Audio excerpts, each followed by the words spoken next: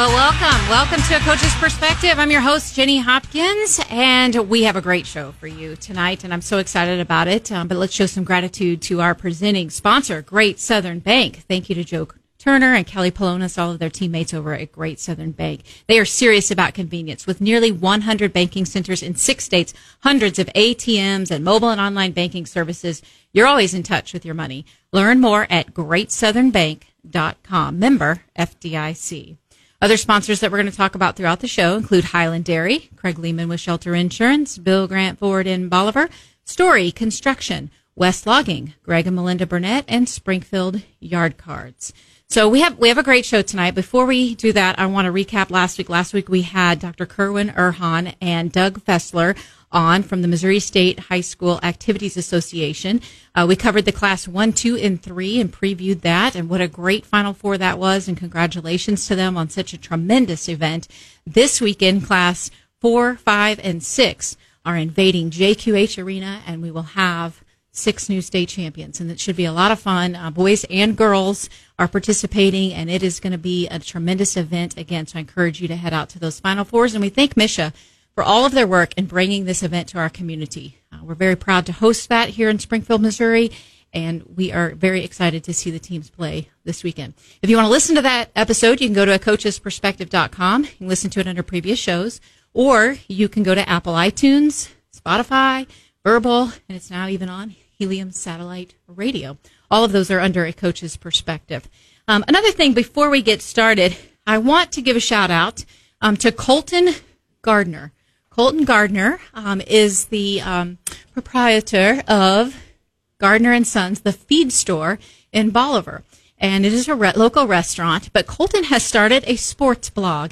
And he is very excited about his sports blog, and he loves to talk about sports, especially baseball. And he loves to talk to athletes. He's starting a podcast, and I want to wish him the best of luck. But you can find him on Facebook under Colton's Sports Blog. And so I encourage you to try and give that a listen. He does a nice job, and he posts some great things. All right, so we're going to dive into a pretty deep topic tonight. So I hope you all are ready. You got your seatbelts on? Because this is going to get deep. But this is going to be something that I think is that needs to be in the forefront. We need to have this conversation. We need to talk about these things. And we're going to talk a little bit about the mental health of college athletes.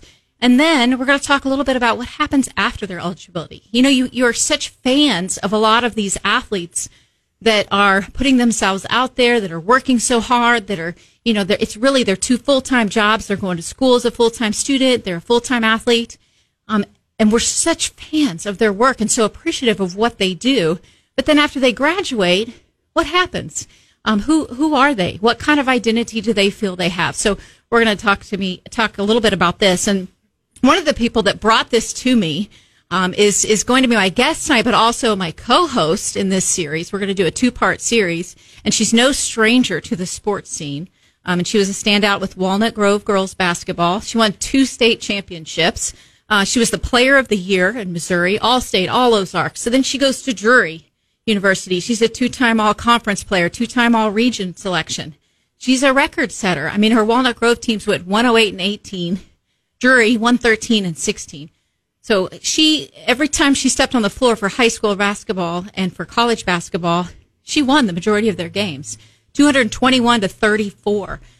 Pretty incredible career and a very high intense competitor. So I want to welcome to the show Heather Harman. Thanks. That's quite the introduction. Yes. I peaked early in life is what I hear. Yeah, right. I hear that. Well, and one of the reasons I wanted to give a snapshot of what you've done is because you were very competitive, which means you were extremely involved in your sport. And, you brought this topic to me about this is something we need to talk about and how important it is that after eligibility, athletes struggle. We talk about how they struggle during the sport, but what about after? Totally. And so I really appreciate you bringing that and diving deep. Yeah. We also have a guest joining us tonight, and he was listen to this phrase, whirlwind of a force. He was one of the best, and I mean the best defenders that men's soccer at Missouri State University has ever had. And I know that you were described as by one of your teammates as the ultimate teammate as well, that would always go to bat for the team. And I think that's really impressive. And also from West Plains, you were all Ozarks, 3-time all district, all state. I want to welcome to the show Nick Dryden. Thanks for having me. I'm not sure where those lies came from. Right. I'll World Wide Web. Everything's true on the World Wide Web. That's right. Uh-huh. Well, I really appreciate both of you being here and, to be honest, kind of putting yourselves out there a little bit to talk about this topic, because it is something that a lot of people don't think about. They're so into when you are eligible and what you are doing, and don't give as much thought to afterward. And so that's what we want to talk about. So first off, before we get into any of that, let me go back to your playing days and tell me, and I'll start with Heather on this question. What was your favorite part of being a college athlete? Oh my gosh, of being a college athlete. I mean, I got to play at, my dream university just 30 minutes down the road I grew up going to basketball camps there, and that was always my dream school. So even just getting to be there and getting to suit up with, Drury across my chest was just a huge honor in and of itself. But man, I had so much fun. And like you said, I was really blessed to be successful individually and as a team through all 4 years. And some of my best friends today I met at Drury. So, both on, the team and off. So, there's too many really good memories just to call out one, but, it was the experience of a lifetime for sure. Bet. And what about you, Nick? What was it that you loved about being a collegiate athlete? Very similar story, really, is, I wanted to go to Missouri State. I grew up going to the soccer camps there. Got to know Coach Leamy through that, going to the team camps in high school, and that's the school that I wanted to go to. Luckily, it worked out for me. So, but just the guys that I've met, throughout my college career there, similar to Heather, so close to them to this day. Talk to them, day in, day out. Had an hour-long conversation with a fellow alum. I believe it was Monday, just randomly. And so that's, just the guys. It's like a bond that some people, it's hard to comprehend, that you went through so many physical things, but also the emotions of being an athlete and being able to train and but just be those peaks and those valleys and it is something that is pretty special about forming a friendship. It's and you can probably not see them for 10 years and pick up right where you left off. Isn't that true? Yep. Mm-hmm. Yeah, I think it's the unique shared experience is the term for sure. It is the highest highs and the lowest lows, and you're kind of in all of that together. And that definitely creates a unique bond for sure. So let's kind of segue into what we're talking about, and I want to stay with the collegiate athletes right now. So again, stay in your college days. There are a lot of mental roadblocks that a lot of college athletes are seeing right now. As a sports counselor, working with teams and individuals, I have a lot of different mental roadblocks that we work on. So fear of failure, perfectionism, performance anxiety, success guilt, which is a thing. There are some people that are very successful and they don't feel like they deserve it. That is success guilt, inconsistent confidence. So some of those things, that are, and they are mental roadblocks that are expanding each and every year because I don't think that we are providing enough support services for athletes to minimize these things. So let's talk a little bit about fear of failure and perfectionism, which are a little bit similar. You want to have a little fear of failure. That's not all bad. Totally. That means you care, right? You care. Tell me how you all dealt with some of the mental roadblocks that you may have encountered throughout your time as college athletes. I'll start with Nick on this one. Really, I think a lot of mine, it boiled down to, I have folks depending on me. So there's certainly a fear of failure, but, I've just trying to tell yourself that you've put in the work, you've put in the effort, you deserve to be here. Your coaches feel that way. That's why you're in this position. And, especially in team sports, you have, so many other, folks depending on you that you really have no choice. So you have to push through it. And so you take that, instead of having that be pressure, that you have these people, you're channeling that more into motivation. Absolutely. And finding a way to do that is kind of what has helped you, which I think is wonderful, because I think sometimes I call them roadblocks for a reason, because sometimes they don't get to that point. Sure. And that's the hard part. What about you, Heather?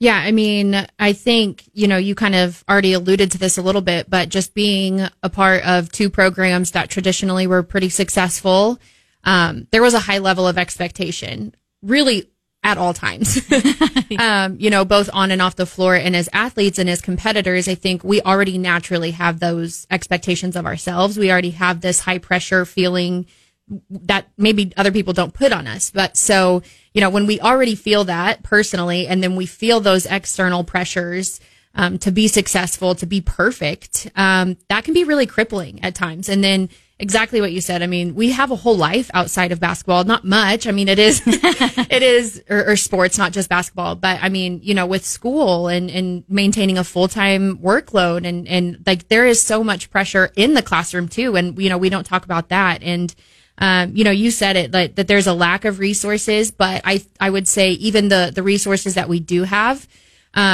a lot of times athletes don't feel safe to pursue them. They don't feel like, they can go to their coaches or their trainers or whoever and say, hey, I'm really struggling mentally, or, God forbid they ever say that they needed a break, right? That shows a sign of weakness, right? That shows that, maybe we shouldn't put Heather on the court today. She's a head case, right? We hear that term a lot. And so, totally agree that there are a lack of resources, and the statistics, show that those that, student athletes that do struggle with these mental disorders or just mental, issues or roadblocks, like you're calling them, statistically, even less of them actually pursue help or seek out help. And a lot of student athletes struggle with that in silence. And that's one of the reasons I call them roadblocks is because, they may be roadblocks, but, you can move roadblocks. You can get through. You can find avenues to pursue that will help you get through those roadblocks, and you can get out and you can move those roadblocks and drive through.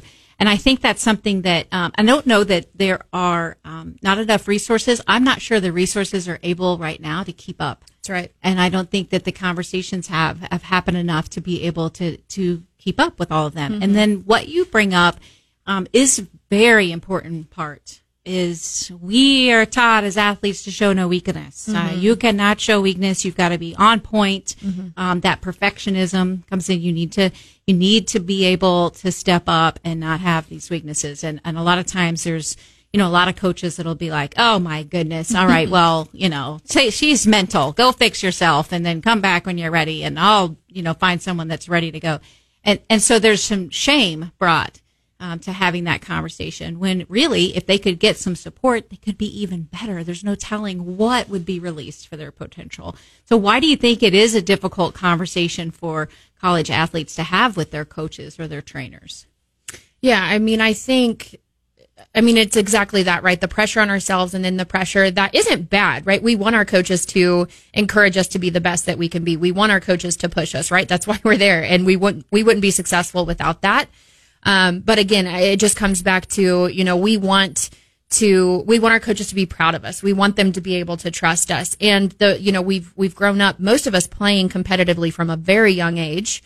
And so what we know to be true is that if we put the work in, we'll see results. And that is true. And so what we do know also is that if we're not working, somebody else is, right? That I'm constantly fighting for my starting position. I'm constantly fighting for a position on the team, right? And so again, added pressure, right? And so we're afraid to come to our coaches and say that, I'm struggling or I just need help in this area, because then we're afraid that they might start losing that trust that they have in us, right? We might lose our starting spot. We might lose the opportunity to get to compete at this level. And we don't want that either, right? What we're saying is we want to balance. We want to be able to explore those resources. We want to be able to be honest about where we are, but we also don't want to feel like we're giving up this huge opportunity that is so fleeting. That's, right. At the end of the day, it is 4 years. If you're lucky, right? If you're lucky, you get to the end of those 4 years. And so, like most things, it is a balance, but I do think that it's a hard balance to have, because honestly, we just haven't. And, like you said, whatever resources do exist, I think within the past couple of years alone, you want to talk about uncharted territory, right? Right. Especially for student athletes, those who did have their careers end because of a pandemic on a random day, in March, before they were ever ready, and we're never ready. But, I would be very curious to see kind of the statistics, both in athletes who are still playing that kind of went through that, with the pandemic, and then, but, post, like we said, kind of leaving athletics, in that way as well. Yes, I definitely agree. And I think that's something, if you wanted to stay after and work on free throws, a coach would stay, an hour and work on free throws with you. Or, if you wanted to work on a sport specific skill, but sometimes it's hard for coaches. Now, of course, I want to give credit to a lot of coaches that are fantastic and approachable. And I think, Nick, I think Coach Leamy was a very approachable coach. You could go to him, about anything. I also do want to give credit to a lot of athletic trainers and the resources that they have, and that they have really expanded a lot of their education to be able to handle some of these mental health issues. And so I think our trainers are a great resource as well. All right, we're going to take a quick break and show some gratitude to our sponsors. We want to thank Great Southern Bank for being our presenting sponsor. And we're going to continue this conversation. And then we're going to talk a little bit about the transition of after eligibility. And we're going to talk about a TikTok video from Heather Harman. So Heather Harman, Nick Dryden, I'm Jenny Hopkins. We'll be right back on A Coach's Perspective.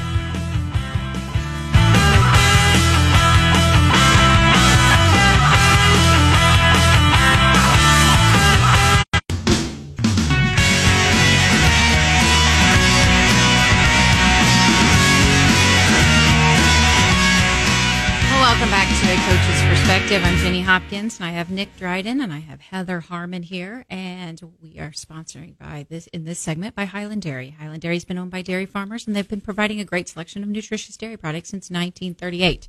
It's a proven fact from scientific studies and professional dietitians that the ideal sports beverage recovery drink available to athletes after a workout is chocolate milk. And Highland Dairy has the best tasting chocolate, and they're a proud sponsor of A Coach's Perspective. And we did a little bit of flashback to your college days, right? And we talked about some of those roadblocks. But, let's just be really open and honest right now. Put yourselves out there.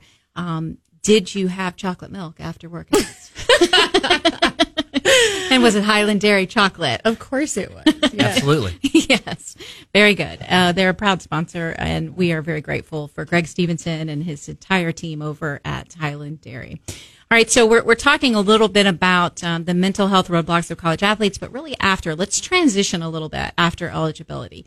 And I think, kind of setting the scene is, we are so into, what the performance is, how did men's soccer do today? How did the Bears do? What did Drury do? How did they play? Who did well? And you get into these generations and you are so supportive of these athletes, and the coaches as well. And when you get out of high school, you come to college, you've got a coach, you've got a strength training coach, you've got an academic advisor, you got all these people, you got an athletic trainer that are telling you, where to go, when to get there, how to get there, when to get on the bus, where to go eat. And then after eligibility, they're like, oh, thanks for everything. We appreciate it. Hello, new recruits. Good luck to you all. And so then you kind of drop a little bit. Now, not all coaches are like this. I'm speaking obviously in general terms. But what is that transition after eligibility, that first year when you are finished playing a sport that you've played pretty much your whole entire life, and now competitively you are not representing a school? How did that feel? I'll start with Heather on this one. Yeah, well, I think at first it kind of felt good of like, okay, for the first time in my life, I'm getting like an actual break, right? And, usually we're used to like 2-week breaks when we're just thinking about going back the whole time. So at first it was, mentally and physically, it's going to feel nice to just have a little bit of a break. And then, a couple of months go by and you have more free time than you've ever known what to do with, and you don't know what to do with it.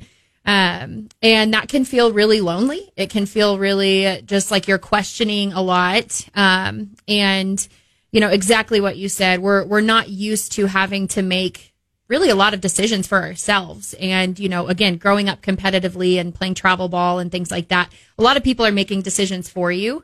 Of course, with your best interest in mind, right, with parents and coaches and things like that. And then when you graduate high school and you go to compete at the next level, exactly what you said, a whole team of people dedicated to make that transition as seamless as possible. And then really most of us for the first time in our lives are having to make really big decisions about, where am I going to live? What am I going to do for work?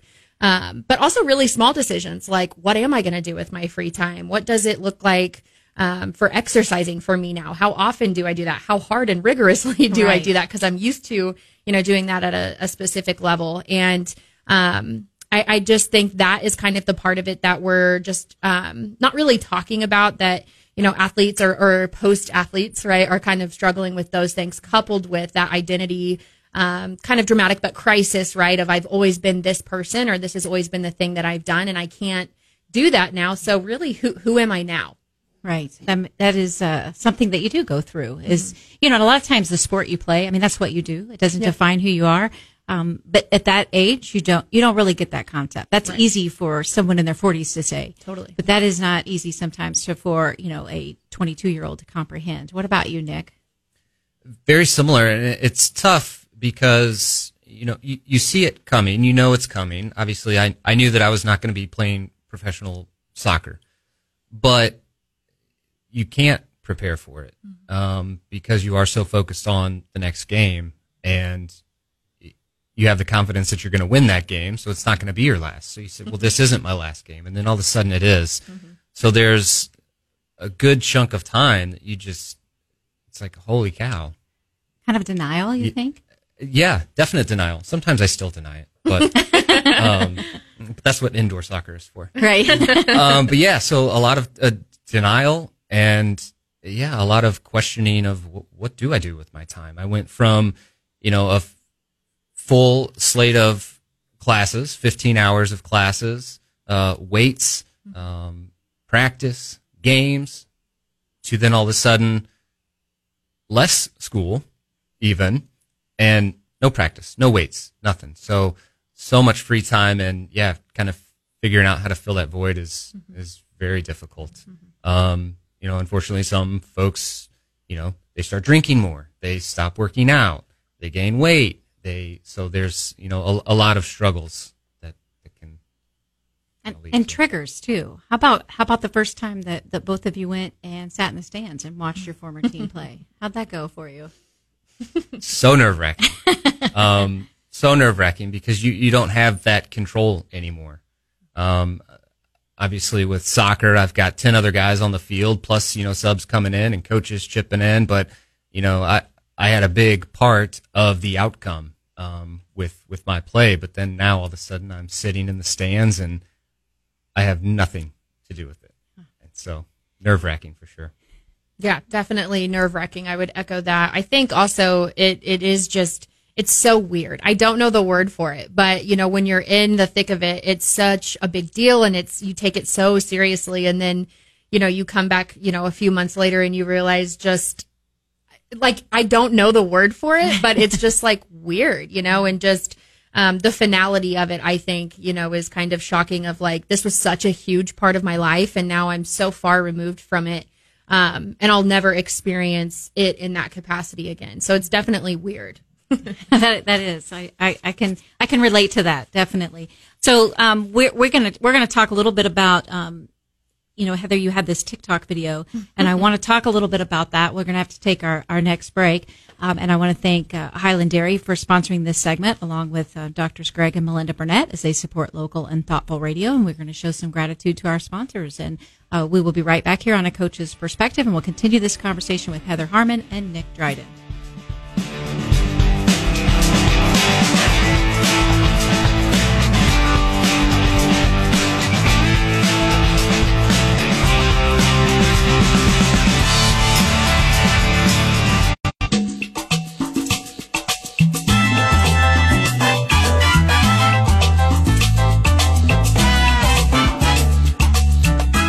Welcome back to A Coach's Perspective. Hey, this segment is sponsored by Bill Grant Ford in Bolivar. And they know cars, they know trucks, they know SUVs, and they know service. Thank you very much. They just did some work on my vehicle, and I'm very grateful for that. They know how to keep their customers happy and loyal. Kelly Grant, Shane Rainey, they will take care of you. Give them a call at 417-326-7671. This segment is also sponsored by West Logging. They have over 50 years experience. Go to westlogging.com or find Danny West on Facebook, and he's going to treat your land like his own. It's also sponsored by Craig Lehman with Shelter Insurance. So we're back with Heather Harman and Nick Dryden, and we're talking a little bit about kind of some of the identity. Crisis is a dramatic word, but some of the identity issues that collegiate athletes may have after their eligibility is over. And, Nick, you were bringing up an interesting point, too. I think that a lot of the mental health for athletes in general is going in the right direction, where it's not necessarily keeping up with the needs, but it is going in the right direction. And I think that's due to the efforts of athletic directors, athletic trainers, seeing that need and trying to provide those resources for their athletes. Yeah, absolutely. And I think a lot of it too comes back to very high profile athletes not being scared to speak out. You look at Simone Biles at the Olympics, you look at Michaela Schifrin at the Olympics, and, just them being open and honest. Michaela Schifrin's crying on TV talking about her struggles, and it's showing in her performance as well. And I think people are just becoming a lot more accepting of the pressure that we're putting not only on those athletes, but on college athletes, high school athletes, and it's trickling down even further, unfortunately. But it's becoming a more open topic, at least. I think so, and I think that's one of the reasons we're generating this conversation is because we want it to continue to go in that direction. We want the needs of these athletes to be met, and I think that's something that, I do think, though, there are times where athletes are given some resources and choose not to use them, and I think that's something, too. So that brings me into who is responsible for the mental health of an athlete. Is it on the parents? Is it on the coach? I feel like it's, obviously on the athlete, or you're never really going to you're never going to really make progress until they take some ownership in the fact that they're struggling. However, there are people that can take notice and guide that process. And so I think it's a collective responsibility. Mm-hmm. But what are your thoughts on who is responsible for helping some of these athletes, even after eligibility? I'll start with Heather. Yeah, I think you're exactly right. It's a collective responsibility for everybody that has face time with the athlete or a responsibility to the athlete, and that includes the athlete themselves, right? And I think, like most things, it starts at home. I think if we're starting this conversation by the time athletes are juniors or seniors in college, we're about like 18 years too late, right? And you think of how early you started playing soccer. Probably 3, 4, 5 years old. When you could walk, which is great. And a lot of that is why we're able to compete at the next level and do those things. But just, I think parents do have a unique responsibility because they have the most and the earliest time. And the most formative time, right? With athletes, think about the car rides to and from games and practices and tournaments and just the conversations that you can have there. And, how are you speaking to your athlete? Are you only proud of them after they win or after they play well? And what does the conversation in the car ride look like when they lose and they don't play well, right?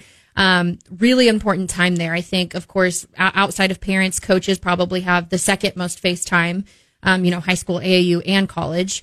And so very similar, kind of just what philosophies are we building up in our athletes? And, again, at the college level, I think the university, the athletic directors, the training staff, anybody who has face time with the athlete, has a responsibility to the athlete to help both while they're there, but exactly what you're saying is, kind of with that transition as well. So, at the end of the day, the athlete has to take that ownership that if you need help, say something. There has to be somebody that you can talk to. If it's not a coach, maybe it's a trainer, maybe it's a school counselor. I know that was a resource that we had to us at Drury University too, but, a teammate, message me on Instagram, there has to be somebody, that if that need is there, you have the responsibility to speak up. And so exactly that, we all have a responsibility, but at some level it has to, you have to be able to take that ownership as an athlete. One of the things I say often on this show that you get out of sports, the number one thing, the lesson I feel like that you get is coping skills, is learning how to fail forward, learning how to fail, get back up and continue forward. And part of that is speaking up. That's a coping skill, coping skill at reaching out and asking for help. And sometimes that takes more strength than weakness. Who do you feel like, Nick, the responsibility is, and how can we encourage athletes to show that strength to ask for help?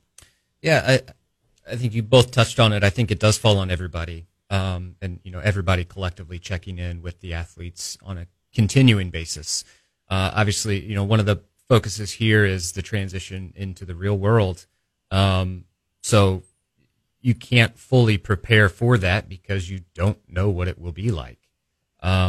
So continuing those check-ins after the athlete is done. So, not forgetting about them, setting them up with, mentorships and things of that nature, I think can be key as well. I agree. And we're going to talk a little bit about some possible solutions. But before we do that, Heather, I know this is close to your heart, but let's talk about your TikTok. For those out there that, No, TikTok, this can be something that is a great platform to put different issues out there. So tell us a little bit about the post that you made and the response that you received. Yeah, it sounds kind of silly to talk about that, right? Like I had a TikTok that, that made me think about this. But yeah, I mean, I graduated in 2018, so about 4 years ago now. And really since then, I mean, I've struggled with a lot of the things that we've talked about today with the identity crisis and just the kind of anxiety and just a lot of other things that have come up since my time, as a collegiate basketball player, but just a basketball player in general. And I just have been feeling this way, and like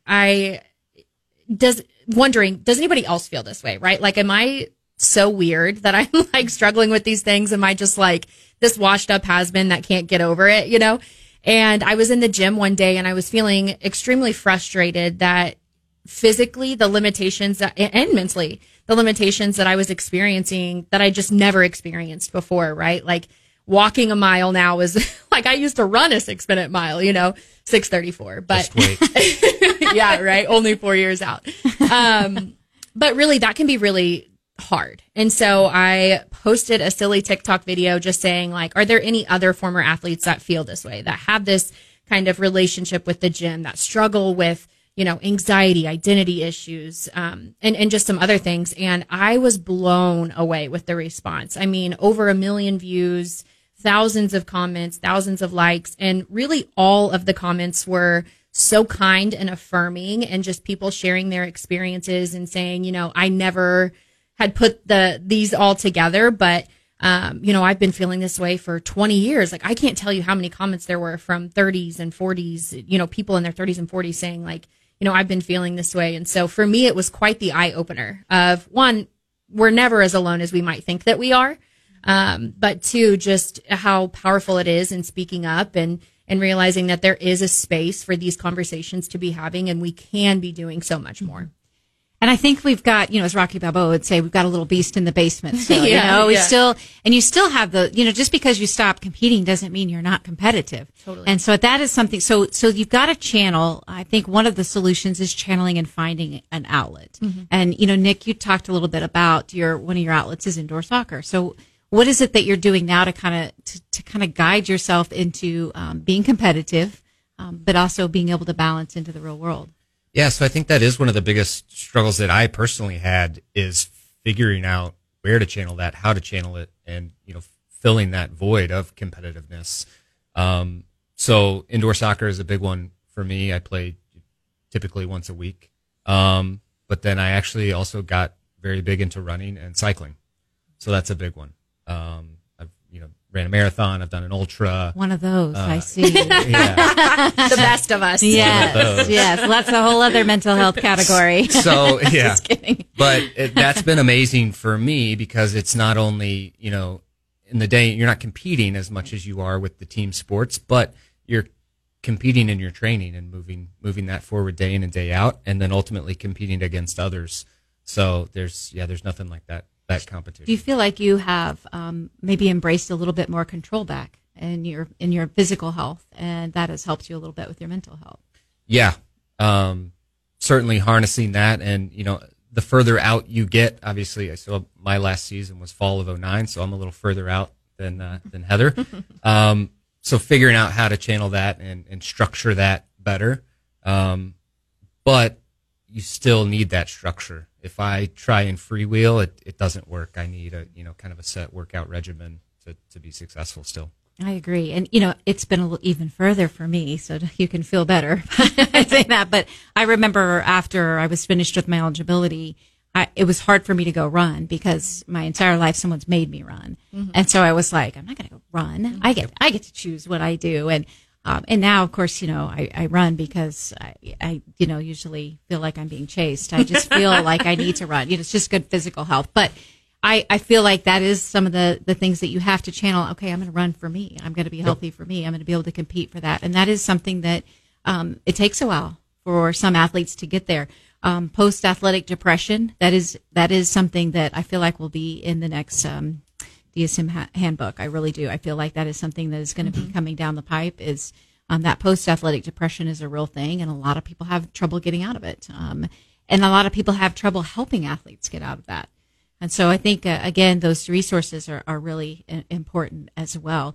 Do you feel like this TikTok video has helped generate some conversation with any possible solutions? So we talk about channeling into other healthy outlets. What are you doing to try to help with that?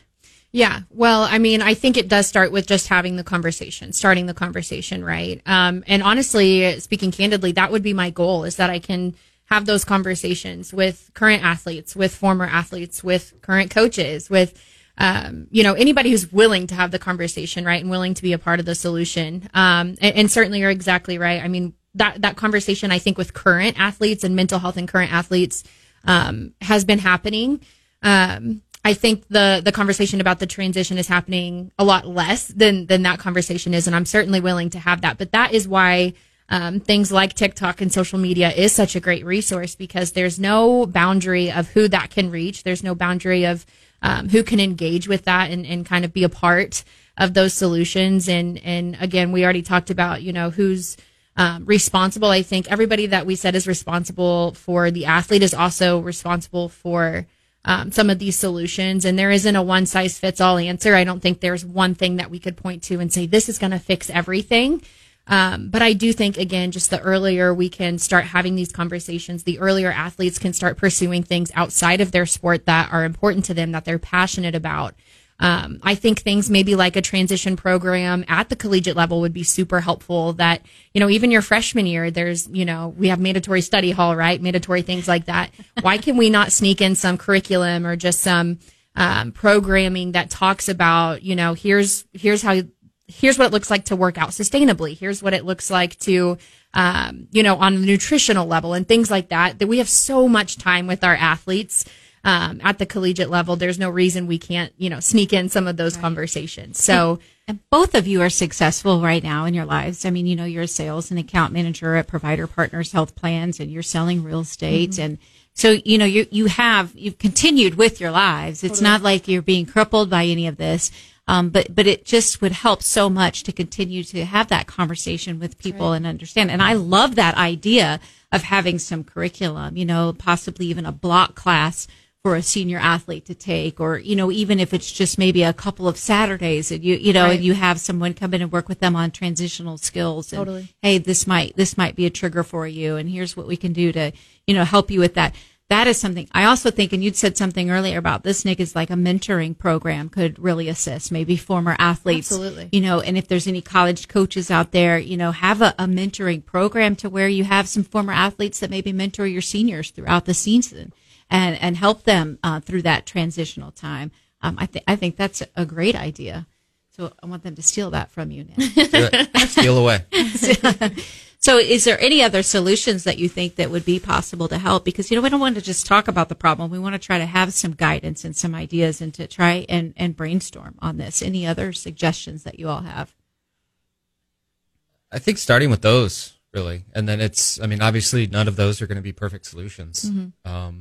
But, at least starting somewhere and then kind of, move forward and figure it out as you go. And just be aware that it's not going to be a perfect solution, and but make some progress. And at some level, it's always going to be hard, right? I mean, you dedicated 18, whatever, how many years of your life to something that was really important to you. I think it would be foolish to say there's going to be a solution that nobody will ever experience sadness or anything that's not great after their sport. I'm not naive to that either. So I think it's a little bit of acknowledging again that there will be a balance, but exactly what you're saying, as long as that isn't, crippling and you're not able to, be a contributing member of society because of some of these things. There are resources. I think sometimes it's a lack of resourcefulness more so than a lack of resources, but I totally agree. Is just kind of starting somewhere. And I'm going to take it now a step further. All right. So as these athletes are trying to transition and then all of a sudden they get married and they have children, they have a 3-year-old, they have a 5-year-old, they have 2 boys that are playing, youth sports. Nick, as a father, you see oftentimes in youth sports, overwhelming majority of parents are fantastic, very supportive, very loving, very nurturing. Having those conversations in the car, like Heather was talking about, of did you put in your full effort? Did you have fun today? Unconditionally loving them no matter what their performance is. Yeah. However, you have the flip side. Mm-hmm. And you've got those fruitcakes that feel like this is their chance to regain some of that control through their children, which psychologically can be very damaging. And if they can take a step back and look at that, what is your feeling now that you are a father of youth athletes? How do you feel about parenting now? Is it their journey, or do you want to try to use some of your journey to help them? So it's incredibly difficult to find the balancing act, because you do have that competitiveness and you want to see your kids succeed, and you think that they are the best, but that doesn't mean that they are.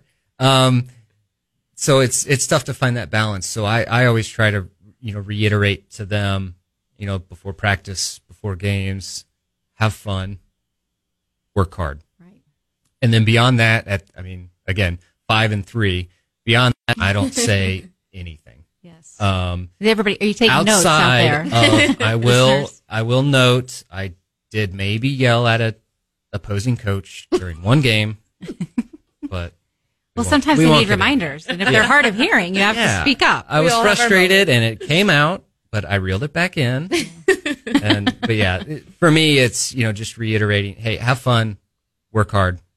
Yeah. And that's it for now. And sometimes that takes a deep breath. You have to take a deep breath, and you got to remember those things. But you also have to look at the long-term effects. You really do. Your words matter as parents and as coaches. They matter. I can't believe this just flew by. Nick, thank you so much for joining us. I really appreciate you. Coach John Leamy is one of my all-time favorite coaches in this area, and I know that you have wonderful things to say about him as well. But I know that you enjoyed playing for him and appreciate that time. Yeah, and still enjoy the relationship that I have with him. And then obviously I have a great relationship with the new head coach, Mike Seabolt. So. That's wonderful. Well, good luck to you. And thank you so much for joining us tonight. And Heather Harman, thank you for bringing this topic to us. But guess what? You're coming back next week as my co-host again, and we're going to continue this conversation. We've got a couple other angles that we're going to look at, and I always move into the post-game talk, and so we're going to go to the post-game talk, sponsored by Story Construction, high-quality industrial and commercial construction since 1966. Go to Story, STOREE.com. We're going to continue this conversation. We're going to go into our post-game talk. And this week, we're in for a treat. I am not going to do the post-game talk. First time ever. This one is going to be given by my co-host, Heather Harman. More than ever, it is critical that colleges recognize and support their athletes' mental health. Before we are athletes, we are humans. And for the vast majority of us, sports are just a fraction of our lives. We all have a responsibility to be a part of the solution. Parents, coaches, administrators, athletic directors, institutions, and the athletes themselves to support them before, during, and after their eligibility.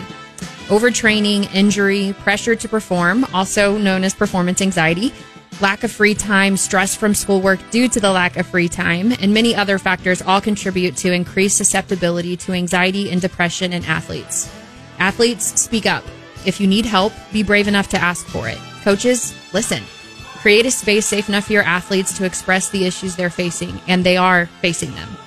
And the fact is that those issues do not go away at the sound of the final buzzer.